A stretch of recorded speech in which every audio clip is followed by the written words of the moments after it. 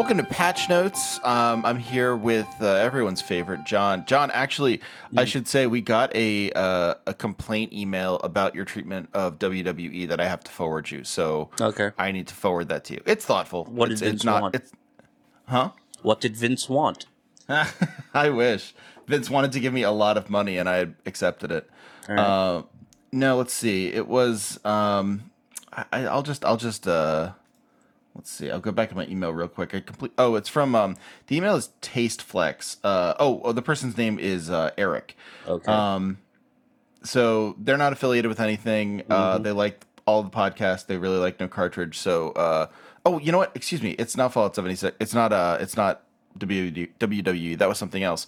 That was friend of the show. Scott B. Was upset about your take on WWE, and we'll talk about that on an episode where he's a guest. This is someone upset with your take and my take on Fallout 76.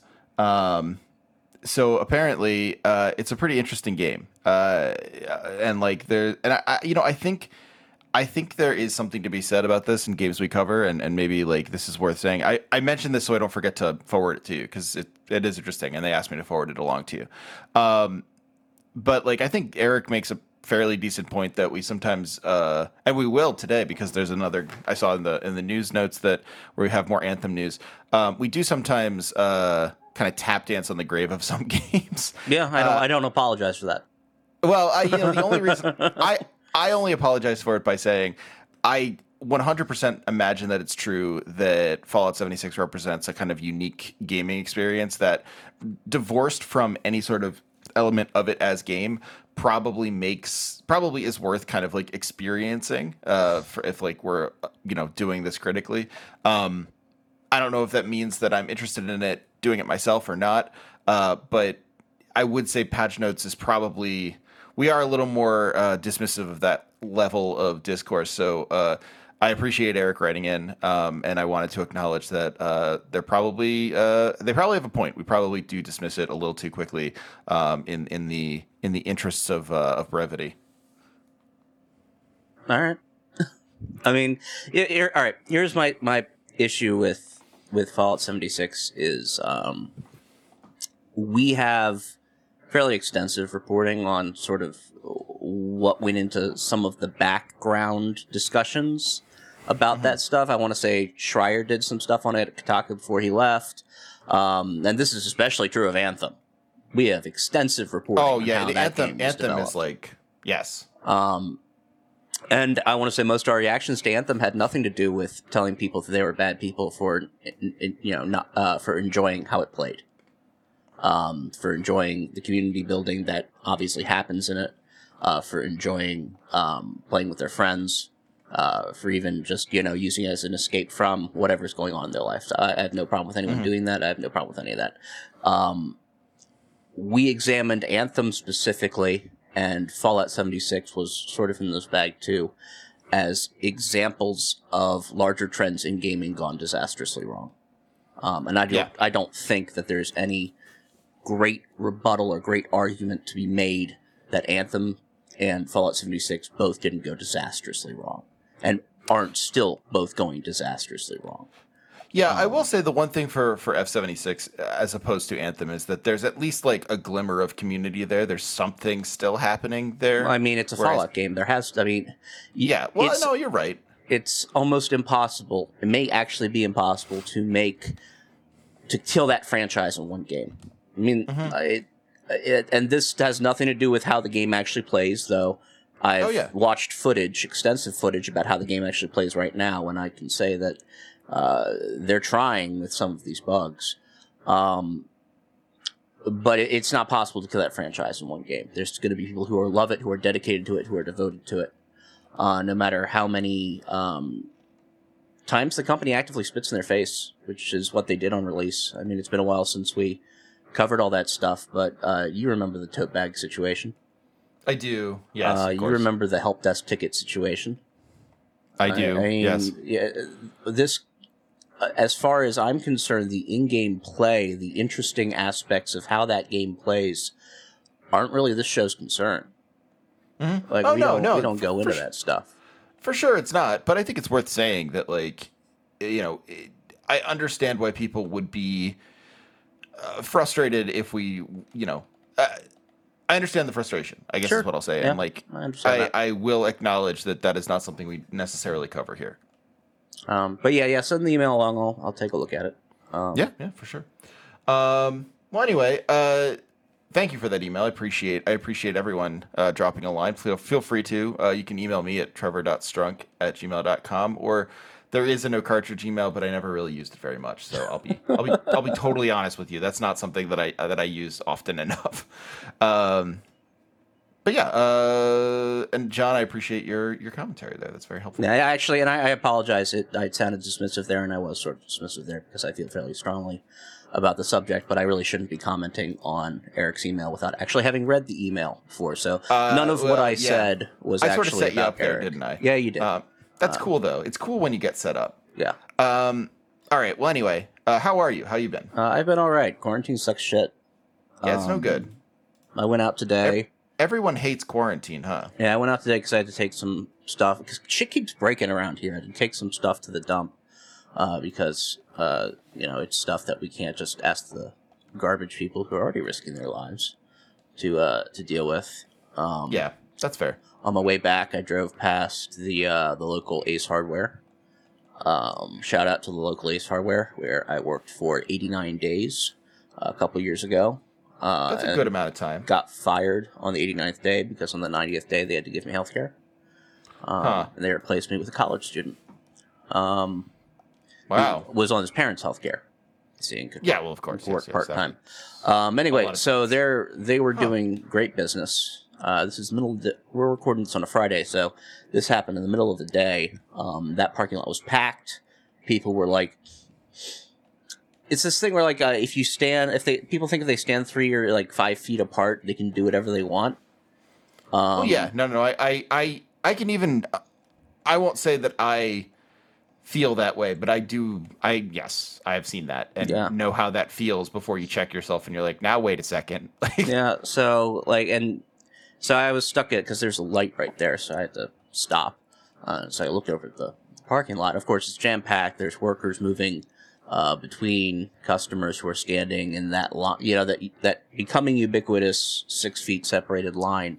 Sure. To get into the building, and people just start, drifting closer together to have conversations.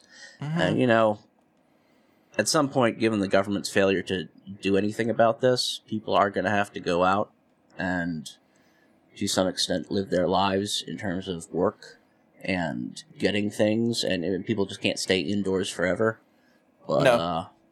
The antibody test is sort of interesting, I will say. I want to get one of those to see if I got those antibodies, if I had COVID already. Is there actually? I've get it at like LabCorp and stuff like that. Yeah, I've been mostly paying attention to the MLB stuff. So, that's reasonable. Yeah, the antibody, like everything, the efficacy of these tests all sort of runs together for me.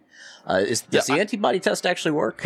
I don't know. I mean, I assume from what I've heard, it does. Like, my mother is a medical professional, and her account of it seems to be that it does. That it is at least reliable. But you know what? If any medical professionals are listening, and here's my plea: please do not say my mother is dumb. Okay. Maybe informed incorrectly if you want to go that route, but she's very smart. But in any case, yes, I think like.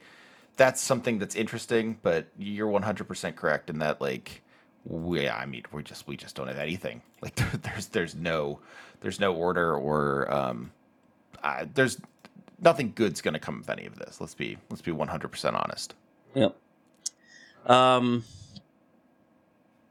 So yeah, they're just everybody's out and about. Everybody was doing their thing. I mean, I've been going out once a week basically.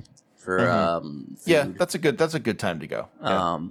And the week or two after lockdown started, it looked I live in the Maryland suburbs, and Maryland currently has a bunch of cases spiking. Though I don't believe my corner of the state is among the hardest hit.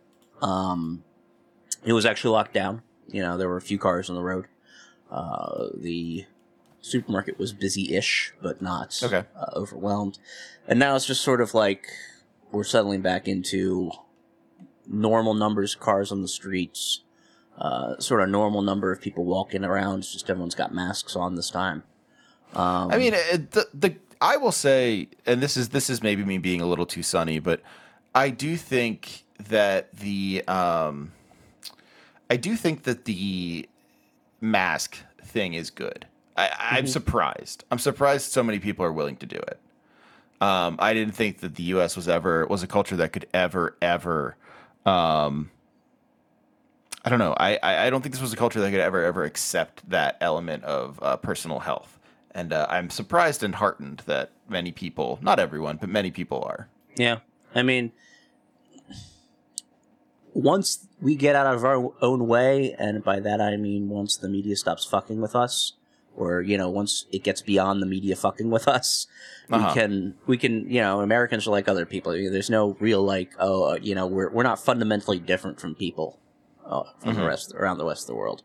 I mean, other countries who have longer experiences with viral outbreaks and pandemics, with MERS and SARS, have become mask-wearing cultures as a matter of entirely of routine, but over the past 20 to 40 years, a lot of Asian countries have had that as a fact of life. When people get sick, they wear masks.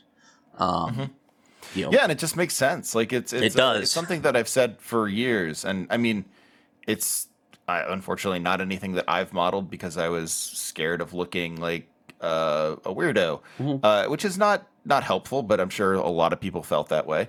And now that everyone is sort of just doing it, it's like, maybe we'll just keep doing this. That would be fine. Yeah, I mean, I need to get a better mask. My mask is just this like cloth piece of shit that really restricts breathing. If anyone wants to sponsor us, who's a mask company, please feel free. Oh, don't worry, they'll be in our Twitter mentions. Great. Advertising Masks USA sales with like 3 underscores. Cool. And it's an account I like with 155 followers and 4 tweets. No, but once we get past the fact that our media is so addicted to the things that our media is addicted to, that they're just going to show us the craziest 15% of the country nonstop, yeah, sure. With these reopening protests. Of course, now that these people with guns are now shutting down state houses, it's a bit more justifiable that they're on TV all the time, though not with maybe the level of, these people have a point coverage that some outlets have been taking. All outlets. It's this country is going to reopen, whether we like it or not, for various political reasons, like kicking people off unemployment, so that businesses don't have to pay for that anymore. And a lot of us are going to get sent out there to die. I am questionably lucky enough that I don't have to go looking for a retail job just yet. But if this goes on for another 6 months, I may have to. With my current level of savings, and then who knows? Who knows? Even if retail jobs will still be around. It's dark. We're about to hit another depression. Oh, I mean, yeah. It's and then comes another war, so get ready for that. But anyway, this is not why you came to this show. You came to be uplifted, not depressed. I mean, if you did, I'm sorry. It's silly of you. But yeah. Let's talk. Let's talk games. Let's talk good news. You want good news? I want good news. Gaming spending in the U.S. reached a record quarterly high in quarter 1, 2020. This comes courtesy of the NPD Group's quarter 1, 2020 Games Market Dynamics U.S. report. Let's see. Video game content. It was a $10.9 billion spend in quarter 1 on video games. Wow. This year. That is wild. Up 11%. Completely makes sense. 11% over last year. All of it was Animal Crossing, of course. No, but there was Animal Crossing, the new Doom, the new Call of Duty, although that's like free to play, so whatever spend is being done on that is like hidden in how is that monetized? They've got I'm sure it's Loot Crate monetized. I mean, Yeah. it's what it's. I haven't played Warzone yet, but it's cosmetics, The fashion right? stuff. Like Yeah, that's everything. the word I'm looking for. Cosmetics. I'm sure it's that stuff. Grand Theft Auto 5 is mentioned here because, and we'll get to that in a bit about what happened with Grand Theft Auto 5 yesterday, as far as reporting goes. But that game has to have the most ridiculous tale of any title ever. It's GTA insane. Online. Yeah. Truly, That game's 8 years old, right? I can't believe that. Um, That's wild. It's 8 years old. We might as well discuss it now. Grand Theft Auto 5 is 8 years old, or I want to make sure that's correct. Happy second grade to Grand Theft Auto Online. I hope it's going okay. 7 years, in 7 or 8 years quarantine. old. It was released September 17th, 2013. Yeah, so they the Epic Game Store for some reason. This is interesting because Rockstar has their own launcher, don't they? Do they? I guess, yeah, they do. So for some reason, and I assume the reason has to do with money, Grand Theft Auto 5 showed up on the Epic Store. Maybe it's already been there for a while, I'm not sure. But this week was free. And Oh, I mean, that probably got a lot of people in. yeah, it crashed the launcher. Like, you had the thing throwing, like, HTML errors. Like, error 404 at some point when they took it down to Wow. fuck around with it. It was That like, it was rocks. error 500 for a long time. I was actually on it playing Hades. And I was lucky because I started playing the game, like, I want to say an hour or two before everyone noticed, I guess, that this game was free and the launcher crashed. So there were some significant problems. So you were in game, but if you left game, you would not have been able to get back in. Yeah. Hades isn't Yikes. like an always online thing. It wasn't communicating with the launcher, but you Okay. don't actually have ways to. Maybe there is a way to launch the executable from your local machine by drilling down into the folders. I would think there has to be. Yeah. I mean, there is for Steam. Yeah. So I assume if yeah. I really wanted to play Hades, I could have just found it in app data or something. But yeah, I refreshed it. It took a couple hours for the store to really get stable again, and I of course claimed my own free copy of that because free real estate. Yeah, sure. Why not? I probably won't Free real ever. estate. I mean, at some point I'll install it and check out the GTA Online stuff, but that game really left me cold as far as like the single player experience went. Yeah. Yeah. So I don't know. Maybe it's maybe it's time to give that another shot. But I really don't want to run into Trevor again. Not you. I know the other Trevor. The other Trevor. Yeah, the other Trevor. But yeah, I mean, GTA who would ever want to run into me either? So I get it. But GTA 5 still a thing in yeah, wild. 2020. Hey, you know what? I mean, Rockstar is doing the exact same thing a lot of people are doing and saying if I never have to create another game, then I'm going to make a lot of money. Yeah. It's going to be interesting to see what Rockstar actually does going forward now that one of the Housers is out. But, I don't think any game ever really has been... It's not really a fair comparison to an MMO like World of Warcraft because those were developed specifically for online play. Yeah, and Specifically, that first that and was foremost. intended to have a long tail. Yeah, I mean, this- honestly, that I mean, makes yeah, sense, I assume they wanted this to have a long tail of 2 to 3 years, because to be honest, these multiplayer things, we're seeing this with Red Dead Redemption 2, are supposed to be the things that justify the huge, massive upfront development costs, right, sure, of course. and obviously those games sell really well to begin with.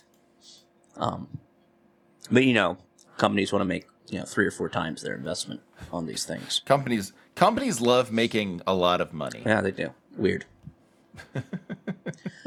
So the idea of this multiplayer mode that, and it didn't take off immediately. I want to say, There was a period of time where it just was not at all like a thing. it didn't work. Like I want to say, for the first year of its life, it was a technical nightmare.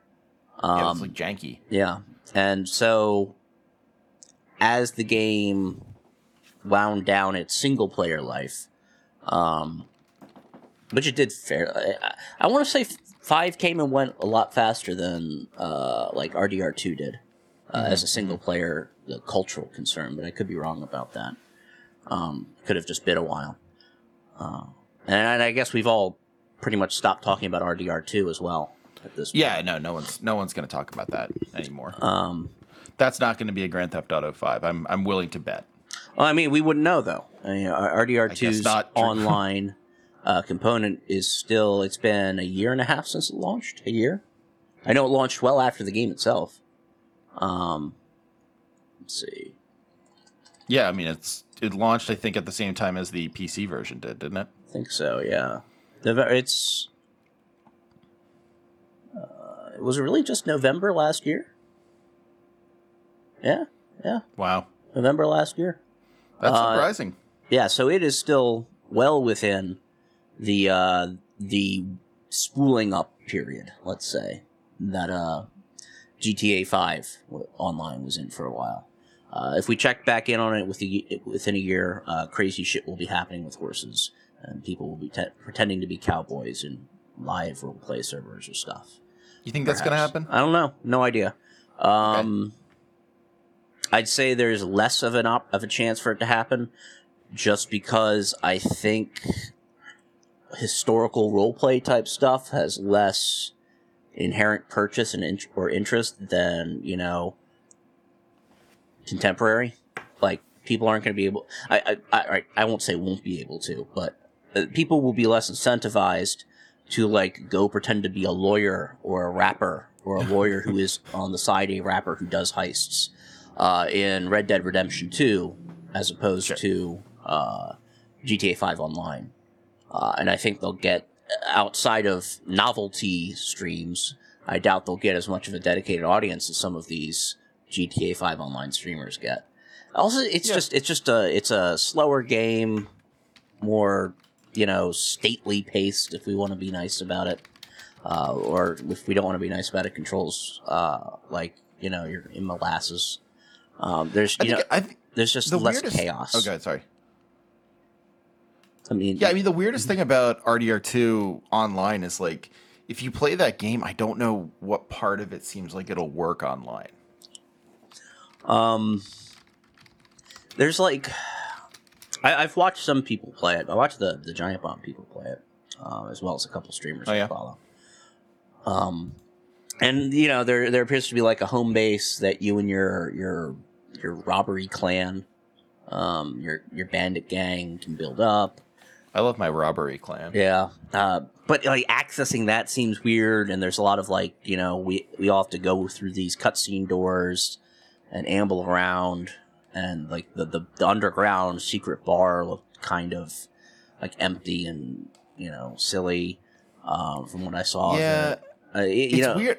What's weird about games like that is when they require buy-in from the beginning, right? Like you open up an MMO or something like that, like World of Warcraft or whatever, could functioned operating as if like, okay, listen, like we plan for this to become massive, but if it doesn't, the sort of like vanilla still worked without massive like millions of people being interested in it or thousands of people being interested in it.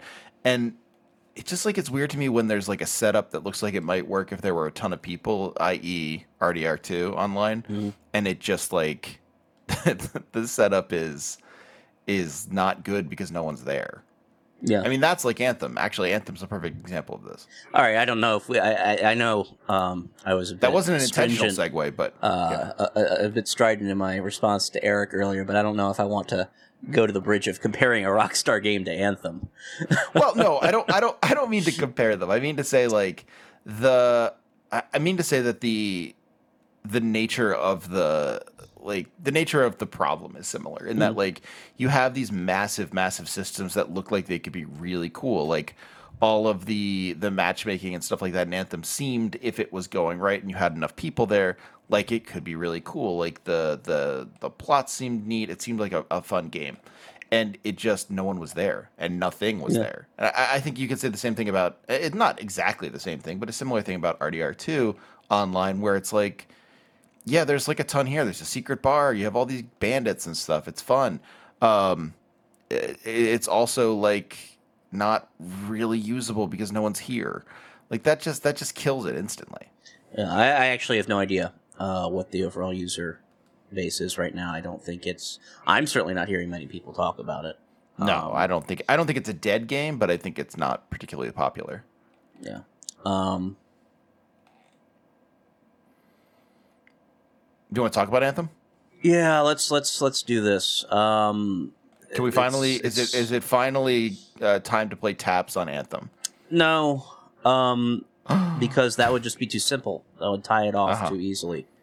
The upshot for what we've referenced like 5 times, like it's some huge story, is that BioWare is putting the brakes on Anthem 2.0, mostly due, obviously, to coronavirus shit. Not the extreme lack of interest. Yeah. I mean, I guess we're just assuming everyone's now working from home. But like lots of delays are happening. Here's the exact sentence that comes from BioWare Austin Studio Director Christian Daly. The Anthem incubation team has kicked off, and we are starting to validate our design hypotheses. Incubation is a term we use internally. It essentially means we are going back and experimenting/prototyping to improve on the areas where we believe we fell short and to leverage everything that you love currently about Anthem. Leverage. I love incubating and leveraging my video games. I mean, at some point, it feels like the people who have been the faces of these game efforts since, I don't know when it changed, but you know, it changed from being the goofy dudes with frosted tips that you'd see with like a CRT in the background of their and a Sonic poster in the background of their cubicles on a PlayStation demo disc video. It changed from being those dudes to being project managers. And I mean project managers. Guys who pretty much basically speak in executive talk. Not because they're executives, but because they had to learn, you know, the words of God, and if they intoned the words of God incorrectly, they were struck down. And those are the project managers you've never met. Those ones who would have used, develop develop everything that you currently love about Anthem, or to improve everything you currently love about Anthem. No. The word is leverage. And I see you're really optimistic about what's going to happen to Anthem. I mean, it doesn't really matter. I don't think Christian Daly talking one way or another way actually is going to affect how the people work on it. Just makes it more aggravating for me personally to listen to. And Daly, I don't think it really reflects on how Daly does his job either. This is just how you have to talk now to succeed in these positions with how these companies are set up and the cultures that these companies inculcate. What I do think is a black mark is everything about Anthem to date. Fair enough. And and you can laugh about all the the things we love about Anthem, and I'm sure, as addressed earlier, there are things people love about Anthem.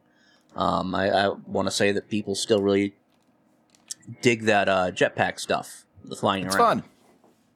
It's fun. It's great. It's a good time. And I bet people would enjoy a game with, that kind of combat to be better in many other respects. I just don't. When was this? We've been sitting on Anthem 2.0 was leaked months ago. The idea that was happening was leaked months ago. The idea that it's just kind of spooling up now, and that this is pre-production stuff. This isn't we're preparing to do this, because if you want to do Anthem 2.0, you're making a new game, right? You have a lot of assets, you're ahead of the curve. But just like with Final Fantasy 100% it's a new game. Yeah. With Final Fantasy 14, the remake, you're making a new game. So this isn't pre-production where you have an idea of what you want to do and you're getting your workflows set up so that you can go into actual production. This is pre-production. Correct. where where you're trying to figure out what you want to do. Like that's what he's saying here. That's what all that gobbledygook means is. Yeah, we need to figure out what went wrong. This game is. Yeah. I mean, I assume I'm gonna give them the benefit of the doubt. They know what went wrong. I'm gonna assume that the time spent between them deciding to do 2.0 and now was a postmortem, and they figured out exactly what went wrong with that game to a specificity that we don't have the ability to see on a public-facing way.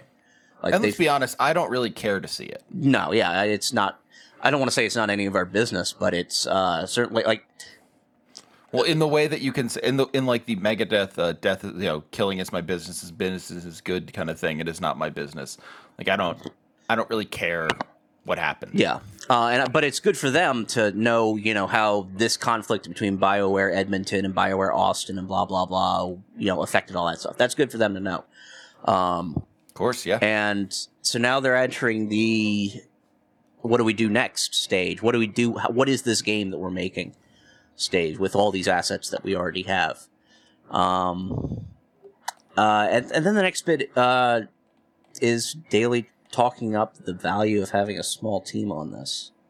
Ooh, boy. So it doesn't project confidence. No, it sounds like honestly, what it sounds like to me is trying to jump ahead and guess and account for critique before it comes. Like, oh yeah, like you're gonna be upset that we didn't have enough stuff. Well, here's the reason that's good. Or oh, you're gonna notice that our team's really small, and like, yeah, I know it's kind of tiny, but like actually that's intentional. Like it's like the way you do if you have done a project very badly in school and you're like, actually this was a choice. I mean, I feel like this. Here's another sentence from Daly: a small team gives us the agility a larger one can't afford. Agility. It's not a football player. It is a group of people trying to make a video game. It's not like, oh yeah, Darren Sproles can run faster and dodge tackles, but or could when he was younger. I was gonna go with work done. Yeah. Okay. Yeah. Fair enough. But he doesn't have the agility. Sproles was a bad example because he's like a borderline Hall of Famer. Danny Woodhead, who's had like a couple of good seasons since he was a weirdo Jets Patriots guy. He had those fun seasons in San Diego in the Darren Sproles way. Like that guy has agility, and you say like, ooh, he's so small, but like watch him like dart between tackles, and then you're like, but what about this like extremely good running back that I have like on my team? He isn't as fast, but he's like better. It's like, okay, then you can talk about agility versus speed versus cutting. This is a team of people. It's not sports talk. It's like, it's like you have the people on the team. You can direct the people on the team. Generally, if there are more people on the team, they can get more work done. And if you have a bigger budget, they can get more work done. And that is just how it goes. Yeah, there's and I'm on the Kotaku article for this. They wind up by saying that they're going to they're going to be going to the Reddits, meeting the gamers where they live. I'll quote from Ethan Gotch's story. More communication with remaining Anthem players is in the works, though. Quote, these updates could come in the form of an ad hoc live stream or some cool concept art posted on social media or the occasional feed of me curled up in a ball crying in a corner, Daly wrote near the end. Yikes. Yeah. Well, no, I mean, I actually, that's like kind of the only human thing that he said in that entire thing. I mean, but that's why it's yikes, because it sort of feels like he's blinking at the camera and trying to tell us that he's being kidnapped. Yeah. Well, I mean, hell, if you want to abduct me and give me a PM job on a AAA game, I'll collect that check until they fire me. Uh-huh. But yeah, he knows. He knows that, asking players what's wrong with the game and posting some social media and doing a live stream isn't going to fix anything.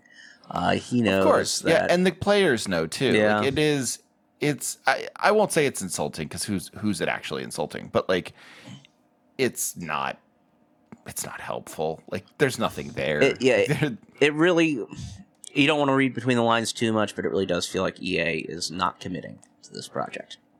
Oh yeah, 100%. I mean, if EA wanted Anthem 2.0 to succeed, EA would spend the money to get Anthem 2.0 to succeed. Like EA has the funds, they have the capacity to do this. In fairness, they spent the money to get Anthem 1.0 to succeed, and it didn't work out.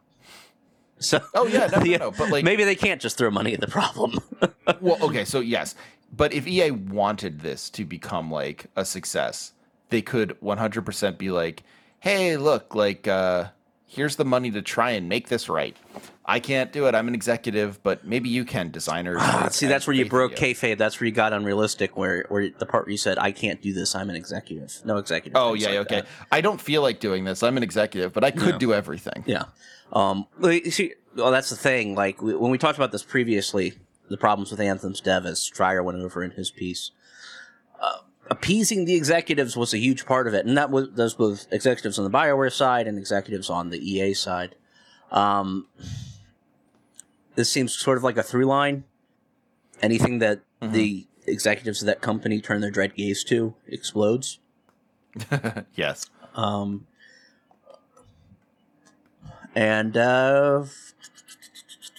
guess we'll check back in. We'll see what happens next in the Anthem saga, but I thought it was even odds last time we talked about this. We didn't talk about it last week. We just talked shit about it in relation to another game last week. But the last time we talked about Anthem, I would have put about even odds on the next communication we get regarding this project being, we're rolling it up, we're done here. And I think it's, they passed that test. We got a communication, and it's not, we're rolling it up, we're done here. But I want to say the odds of the next one being that have increased a little bit.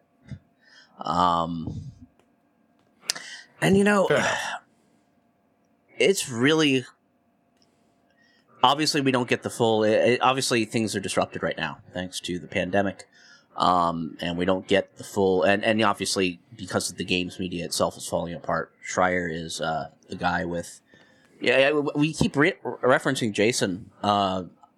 You'd hope there are other people doing this kind of work, but he is the guy who has had the, and he's doing it at Forbes now. Yeah, the place we definitely trust. Forbes is, here's the thing about Forbes. Forbes, like, they're one of those outlets. I've known people who've written for them because they've done video game stuff for a while. They do sports stuff from time to time.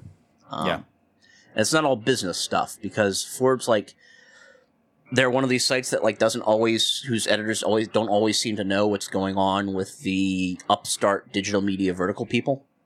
Like, they'll only check in with those guys once every 6 months, and as long as they're not completely horrified by what they're seeing over there, as long as someone's not, calling for communism in the streets, and they're getting decent engagement, they'll just, the guard spotlight that, causes a game over when it hits you will shift across the stealth section to the next area, and you'll be free to do your business again. But, he is, in a way, he has the credentials to go to a place like Forbes and say, here's what I have, here are my contacts, here's my work, I am an actual legitimate capital R reporter, and get that sort of beat. I don't think we've seen, he hasn't actually made his Forbes debut yet, I don't think, so we don't really know what he's doing over there. But either way, we're sort of in a blackout period for information on what's going on in BioWare. Yeah, for sure. Until someone else steps up. And I'm sure there will be other reporters that these people leak to, if Schreier isn't available. But with the work from home stuff, the pandemic, perhaps the shakeup in the media, I'm not surprised we don't have more information about a better picture about what's going on BioWare. But the last two stories we've heard are this Anthem thing, and that, like, DA4 is starting over from scratch. Yeah. For sure. It does not seem like... And it sucks, because BioWare historically is easily one of my favorite franchises. Yeah, but BioWare is... franchises, BioWare of now favorite is not, studios. Yeah, but, BioWare of now is not really... they've... Yeah. Yeah, but, all that IP is still attached to them. I mean, and Well, and you know, yeah, it but wasn't that- all that long ago that BioWare was still good. Like I'm not like yearning and pining for, you know, like KOTOR BioWare or whatever.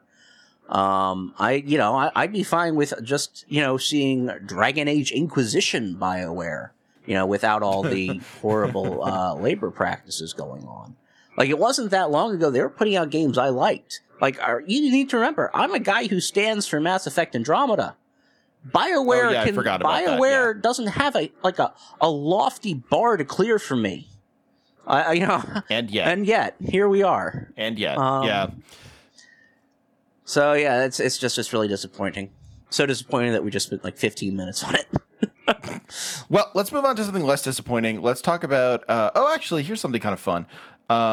I think the Tony Hawk remaster should be kind of interesting. Yeah. I'm looking forward to playing that.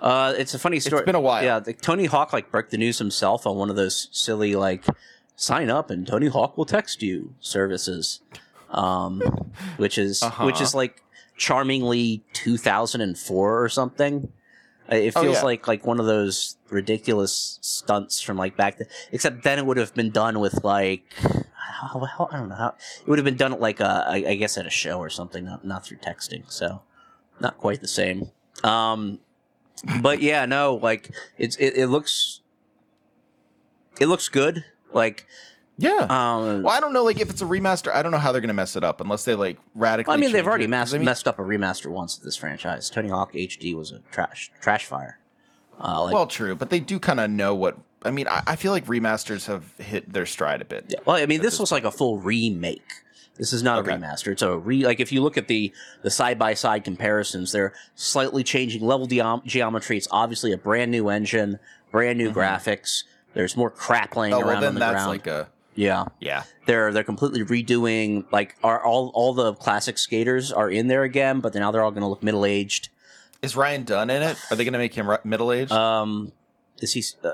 I vaguely know that name. He died. Yeah, I was going to say. He's from. I think. Actually, I'm going to check. Maybe that might have just been in bad taste. I won't. Let's see. Ryan Dunn. Tony Hawk. Yeah, he's in Tony Hawk Pro Skater. I think.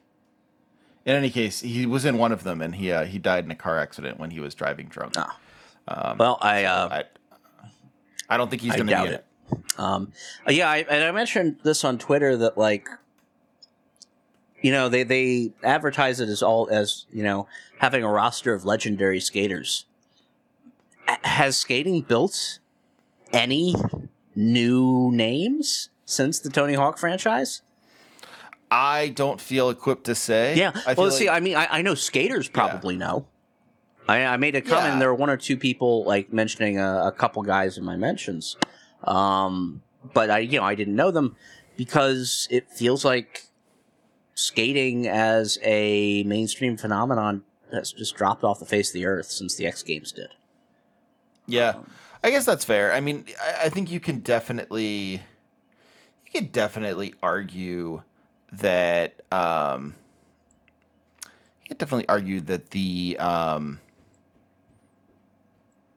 the skating world is in kind of a similar place to baseball, in that like I don't know if a lot of people can name a baseball player.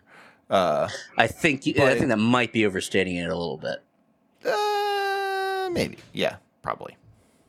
Like, I mean, most people may not be able to name. So they may not. Yeah, most people would not be able to name an active player, but the active player they would name, inactive player they would name would probably be Derek Jeter, and Derek Jeter was active a hell of a lot more recently than Tony Hawk was. Tony Hawk, yeah, fair enough. Yeah, I mean this could be a chance for them to revitalize the sport. I think Tony Hawk Pro Skater did a lot to do that when it first came out. So I don't know. We'll see. I mean, it might just be something whose moment has passed, much like baseball. Yeah. Though we're not going to get into baseball and the pandemic on this podcast, but no, people have all sorts of places that my friends specifically are talking about you and Mark Normandin and all sorts of people. Seth is running his sim, and yeah, you could just go to my feed and you'll see all sorts of stuff. Yeah. But the time may have passed skating by as far as, you know, mainstream shit goes.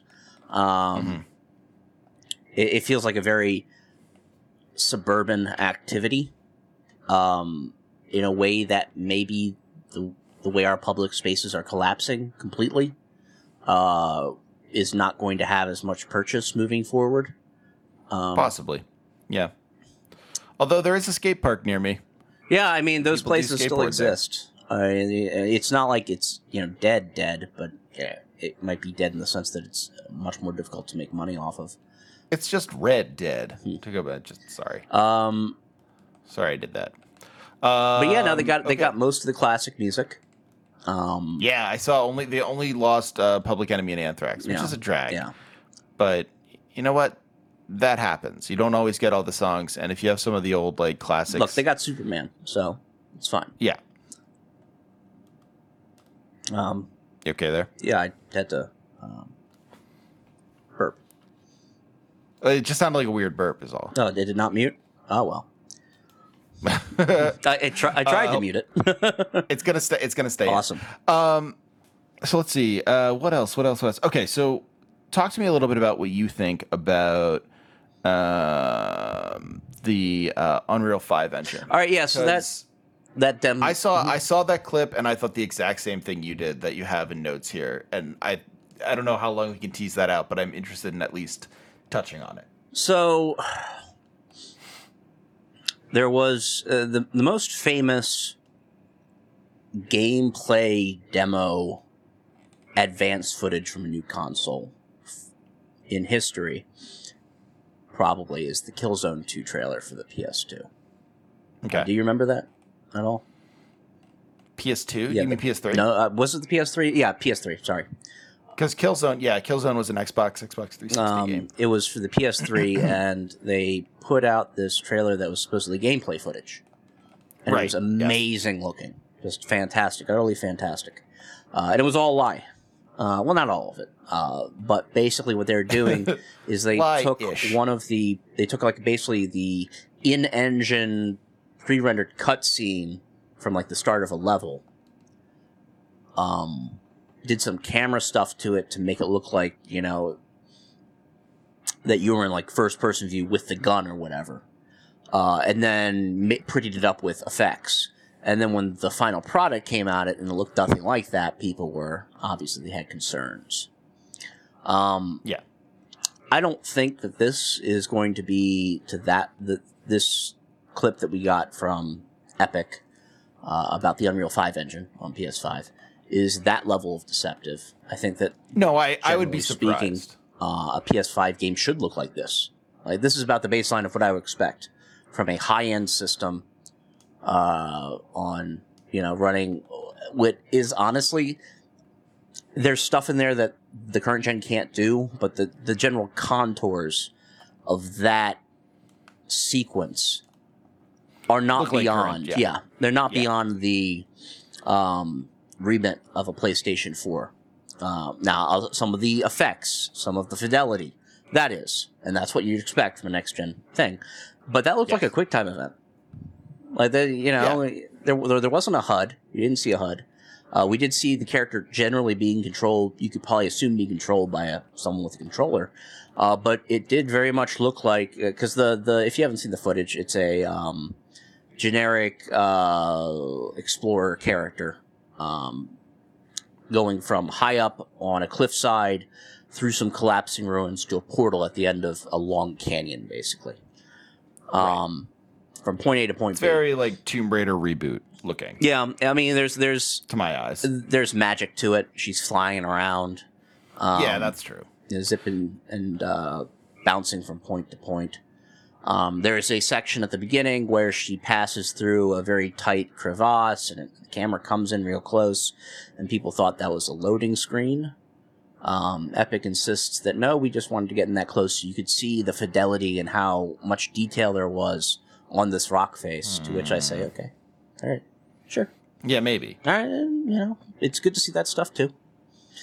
Very interesting time to do it, instead of, like, having her walk over to a random surface in the greater, larger world, and then you do your zoom and your pull back.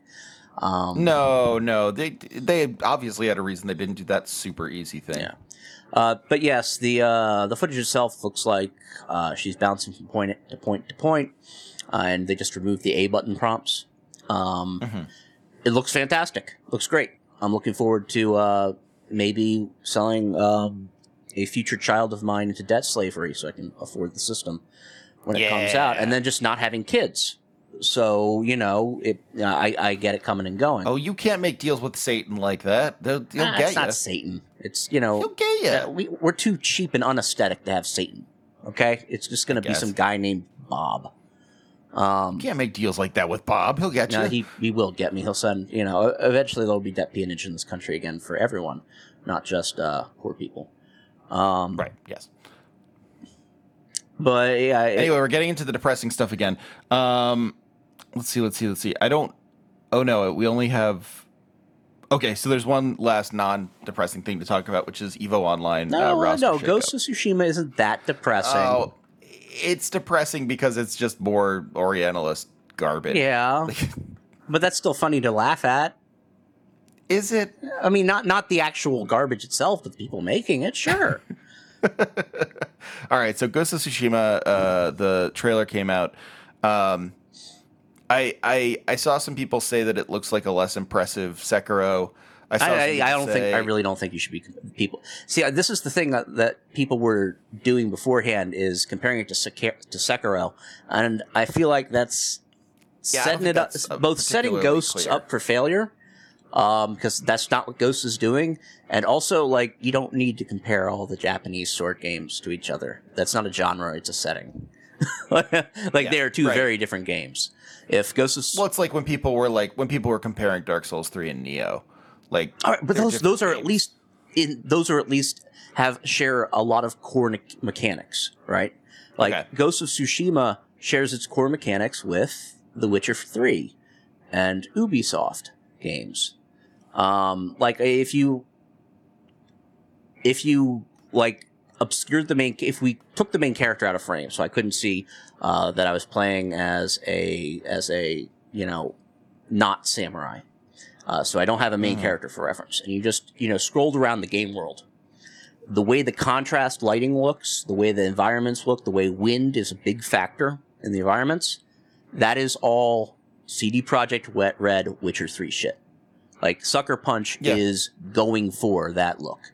And I think, the bit rate on that State of Play was pretty crappy, so I didn't get a great idea of the fidelity on that.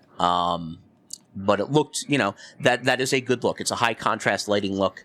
It's a very striking look, especially when you get long vistas.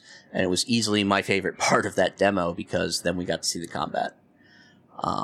Yeah, and I mean, look, like, I'm sure the combat will be fun to what it is, but like, I don't know. There's so many games coming out. I don't really feel like call me whatever SJW term you want to the internet, but I just like I don't feel like I have like a lot of time to give to a game that like can't keep its historical facts straight, but also wants to give me an historical story. Yeah, like. It's like, oh, we'll throw in katanas because they're really cool, even though they're hundreds of years out of date. Like, I wouldn't play a World War II thing where they had like laser. Well, no, actually, I'm actually now thinking about Battlefield 1. 100% play.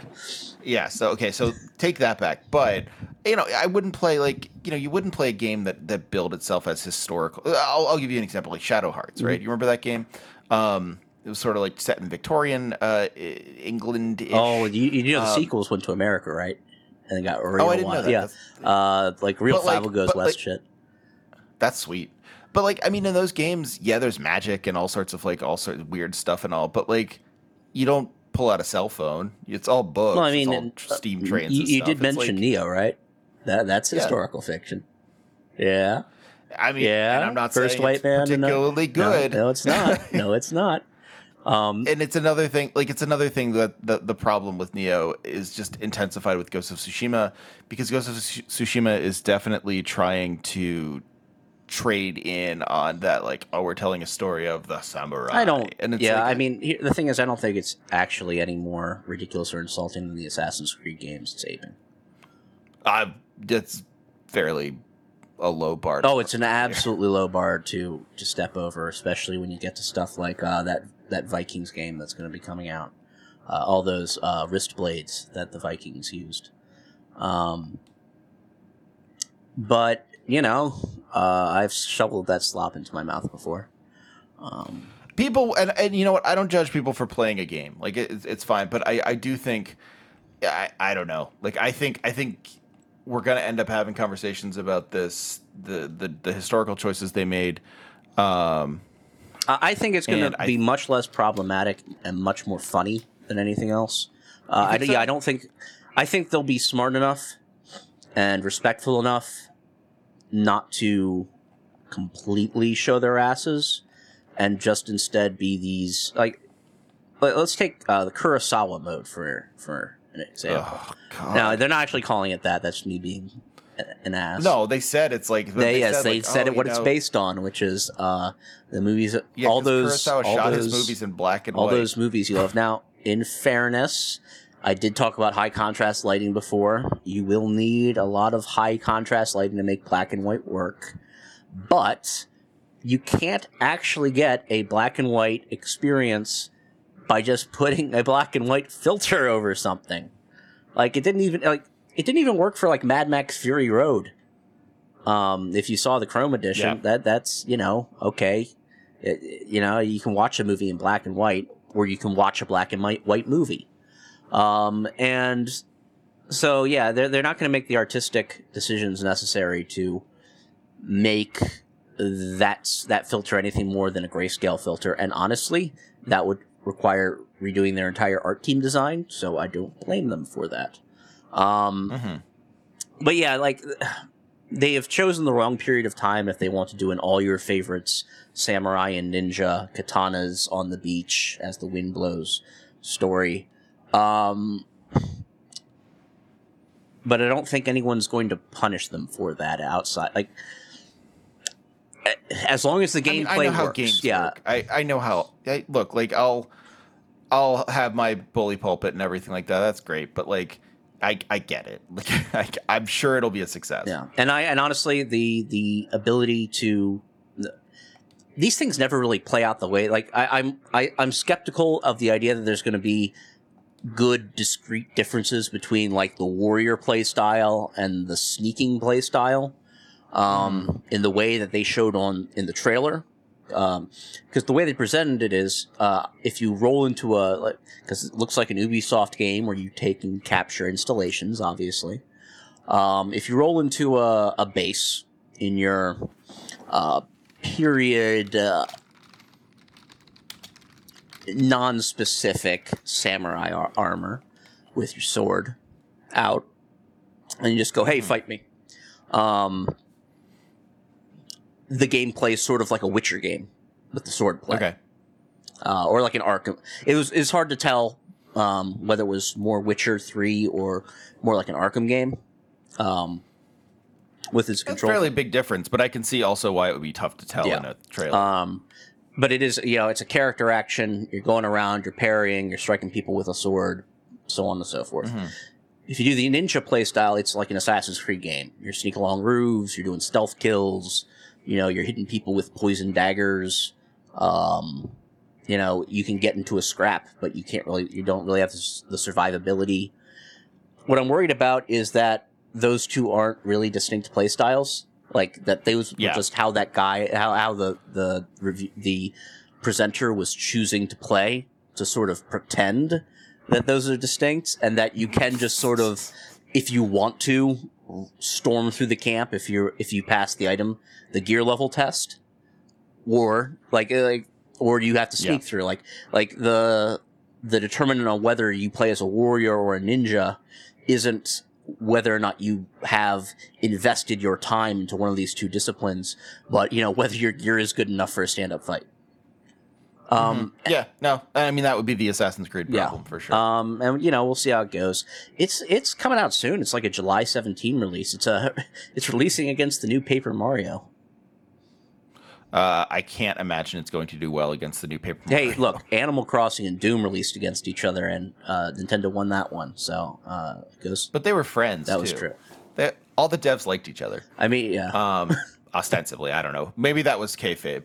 But All right, last thing. Evo. Yeah. So Evo's weird this year, obviously. Like every fighting game, RIP Combo Breaker 2020 lives in our hearts. I was going to be there this year anyway. It would be my first year in the last two, missing it. But I've been to the previous two. I would have been missing this one, but our good friends, we have good friends in the No Cartridge community who all put it together. It is like, I mean, it's. I'm making it sound like it's a tiny thing. It's the third biggest fighting game FGC thing in the country. They did a lot of hard work and it didn't work. So like, it's happening all over, and it finally happened to Evo. It's not going to happen. Yep. In the way we're used to. I mean, and the big thing, of course, is the games that had to change. Right. Yeah. No, of course, because like you can only play certain games over netcode, and I mean some games, like in particular, Super Smash Brothers Melee, you can't play anywhere except in person. Yeah. Any sort of retro stuff, I mean, you're not going to play any of the old Street Fighter games or anything. Only the ones with like inborn netcode are really going to work out for tournament play because people are playing from their homes. Yeah. Do you think this is gonna get devs to focus a bit more on that stuff moving forward? Because it does feel like yes, I do. It does feel like some fighting game devs treat the online community sort of like a joke afterthought when it comes to dev time. I feel like, yeah, I think it's tough because like I think a lot of the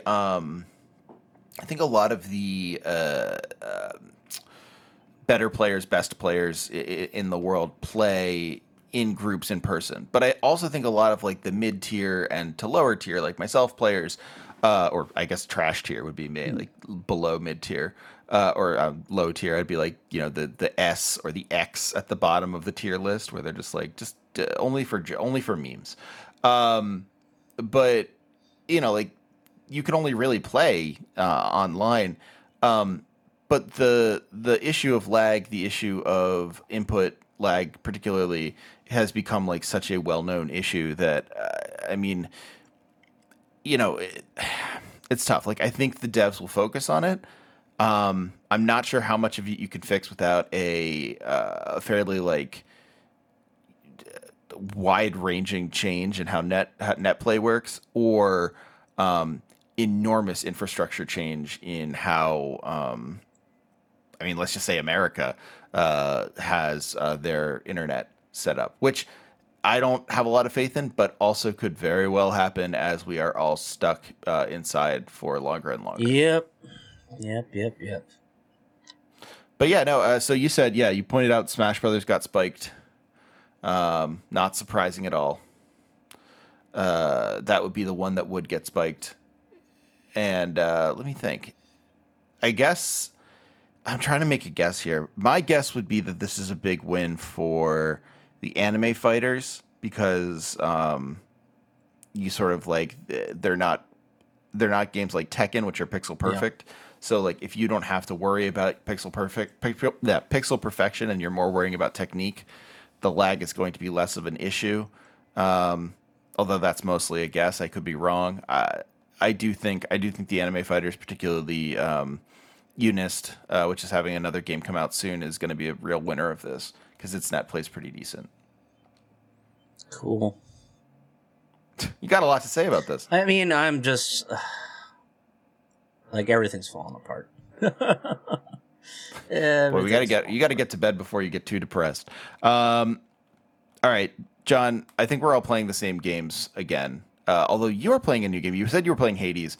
Longtime listeners of the show will know that John loves Hades. They added some new stuff in. Big new content update. They are being hit by everything where everyone else is being hit by. So it's unclear when that game is going to be launching out of early access. It's supposed to launch out of early access at some point this year. 1.0 seems like it's right around the corner. That's what they say. That right now they're saying sometime in June is when their next big update will be, but they have hedged off of saying that that's going to be the live update.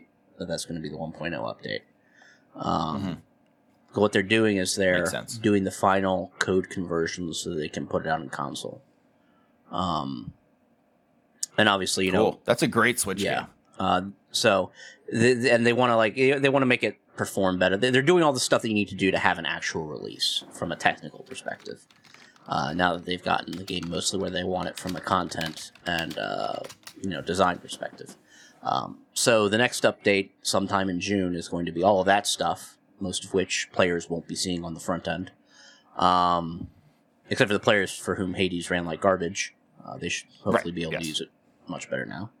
And then I assume the update after that will be the live update for the game's actual release, some 18 months after the first build was available. So I got back into it a little bit. There's a new weapon in there, the fist weapons, which I hadn't fun. been playing with before. So I got in some time with them, beat Hades with them, since they're extremely good. I've also I've been going through my Steam archive and just installing random games from the past. Fun. Mostly because they have 1/6 of the cost of a modern game in terms of hard drive space. If I can just install a 4 to 6 gigabyte Xbox 360 port, I'll be sitting pretty with that for at least a couple days before going back to some 80 gigabyte battle royale monster. So the last remnant's one of those. It's one of these secondary Square Enix releases, off the main branch of the Final Fantasies and the big franchises that they have. It's sort of in this weird FF12, FF14 space aesthetically, where it's a serious fantasy universe sort of, and it's got I'm not sure what to call the level of technology in those games where they just sort of have arbitrary technology and justify. Technology, Crystal the Punk. limits of technology or whatever is fun. But it's got that going on. It's one of basically it's sort of like a turn-based tactics game, except it's all theater of the mind for distances and stuff like that. It's hard to explain, but it's like a tactics game. We play as platoons, not as single units, on a battlefield, and a lot of it is positioning based on who your platoon is tied up with. Prevents those platoons from going and fucking with your other platoons. You can flank each other and all that stuff, but it moves real quick. Cool. Instead, my biggest problem with turn-based games, turn-based JRPGs, is that you get bogged down in every random battle. They just take forever. The way that can certainly be you need true. to do, what Final Fantasy Tactics sort of understood is that unless you really wanted to go out of your way to grind, every battle is a plot battle. You didn't have, all of these just random encounters, sapping because you could only really fit in maybe 3 to 4 battles, a session when you're gaming. Because that's unlike with a Final Fantasy game, 7 or something, where you can just blow through a random encounter in, a minute and a half, a minute. Turn-based, typically random encounters in, say, Tactics Ogre, routinely take you 10 to 15 minutes or so. So this streamlines all that, makes that stuff feel good, but still maintains the aesthetics of building a mercenary company and running around. And obviously there's a JRPG plot. Your sister got kidnapped. Dumb bullshit. So far the plot hasn't really distinguished itself, but it's not bad. And it doesn't there's some really funny there's really innovative fantasy races. They're both not using the Western archetypes of dwarves and elves and whatever, but they're not using the square in-house archetypes of cute bears and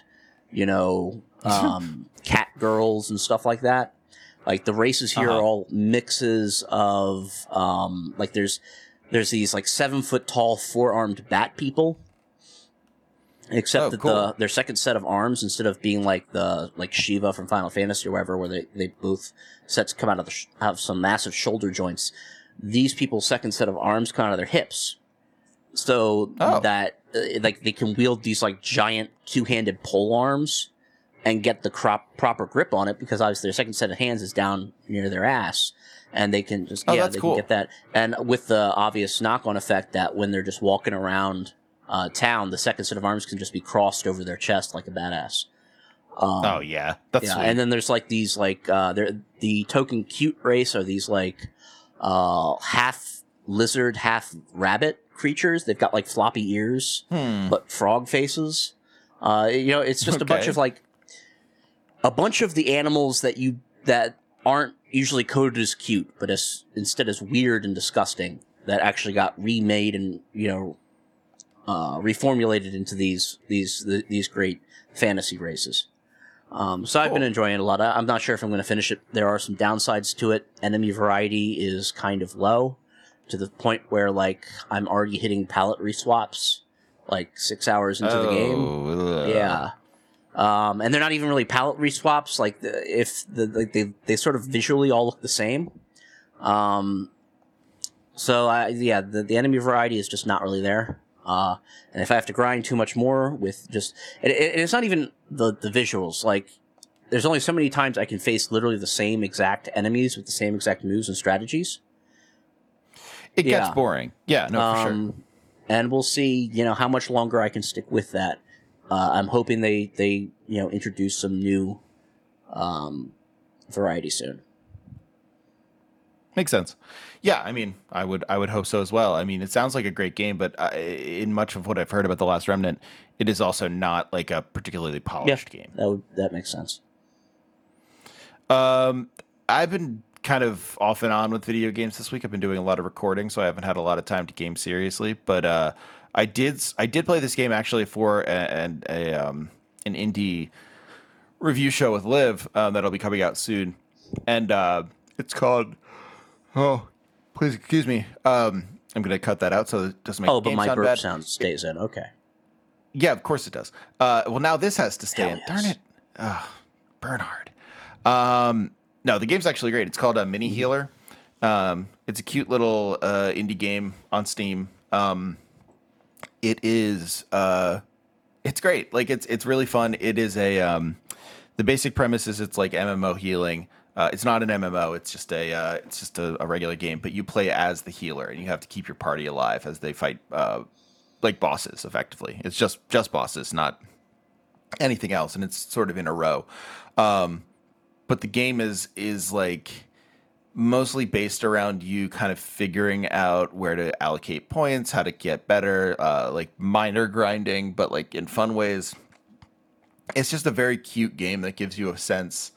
I think like the cool thing about it is Mini Healer does this kind of masterful move where it is very much like what MMO healing is like in a video game, but it gives you a sort of sense of that as opposed to making it like 1-to-1, which would just be stultifying. So it's great. It's fun. The aesthetic is really neat. It's kind of pixely and Dungeons and Dragons-y and but not in like a twee way. I think it's worth your time. It's early access yet, but it's definitely good and very cheap, and you can play it for like 5 or 10 minutes at a time if you just need to have something to take your mind off of all of this. Cool. Yeah. All right, man. Well, here's hoping that next week we'll all be back outdoors and getting the coronavirus. Yes. Kill me now, God. Strike me down. Oh, no. Only Donald Trump can kill you.